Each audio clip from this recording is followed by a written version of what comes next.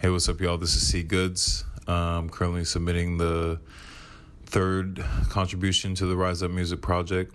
I'm actually currently out of town, so I'm recording this intro on my phone. Hope it sounds all right.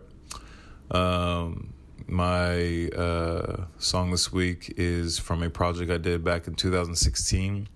It's called The Roots Project. You can find it on Spotify, iTunes, all major platforms. It's pretty unique. I actually sampled the original soundtrack by Quincy Jones to the old school production roots, and kind of actually turned that soundtrack into a hip-hop rendition. The song that I'm submitting is called Black Ice. Just kind of my thoughts around this instrumental.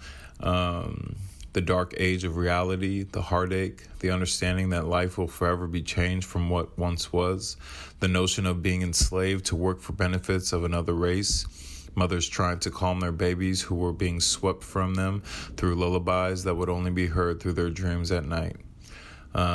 Each song on this project actually has no lyrics, but it still tells a story with its sounds. Hope you guys enjoy, and yeah, let's rock.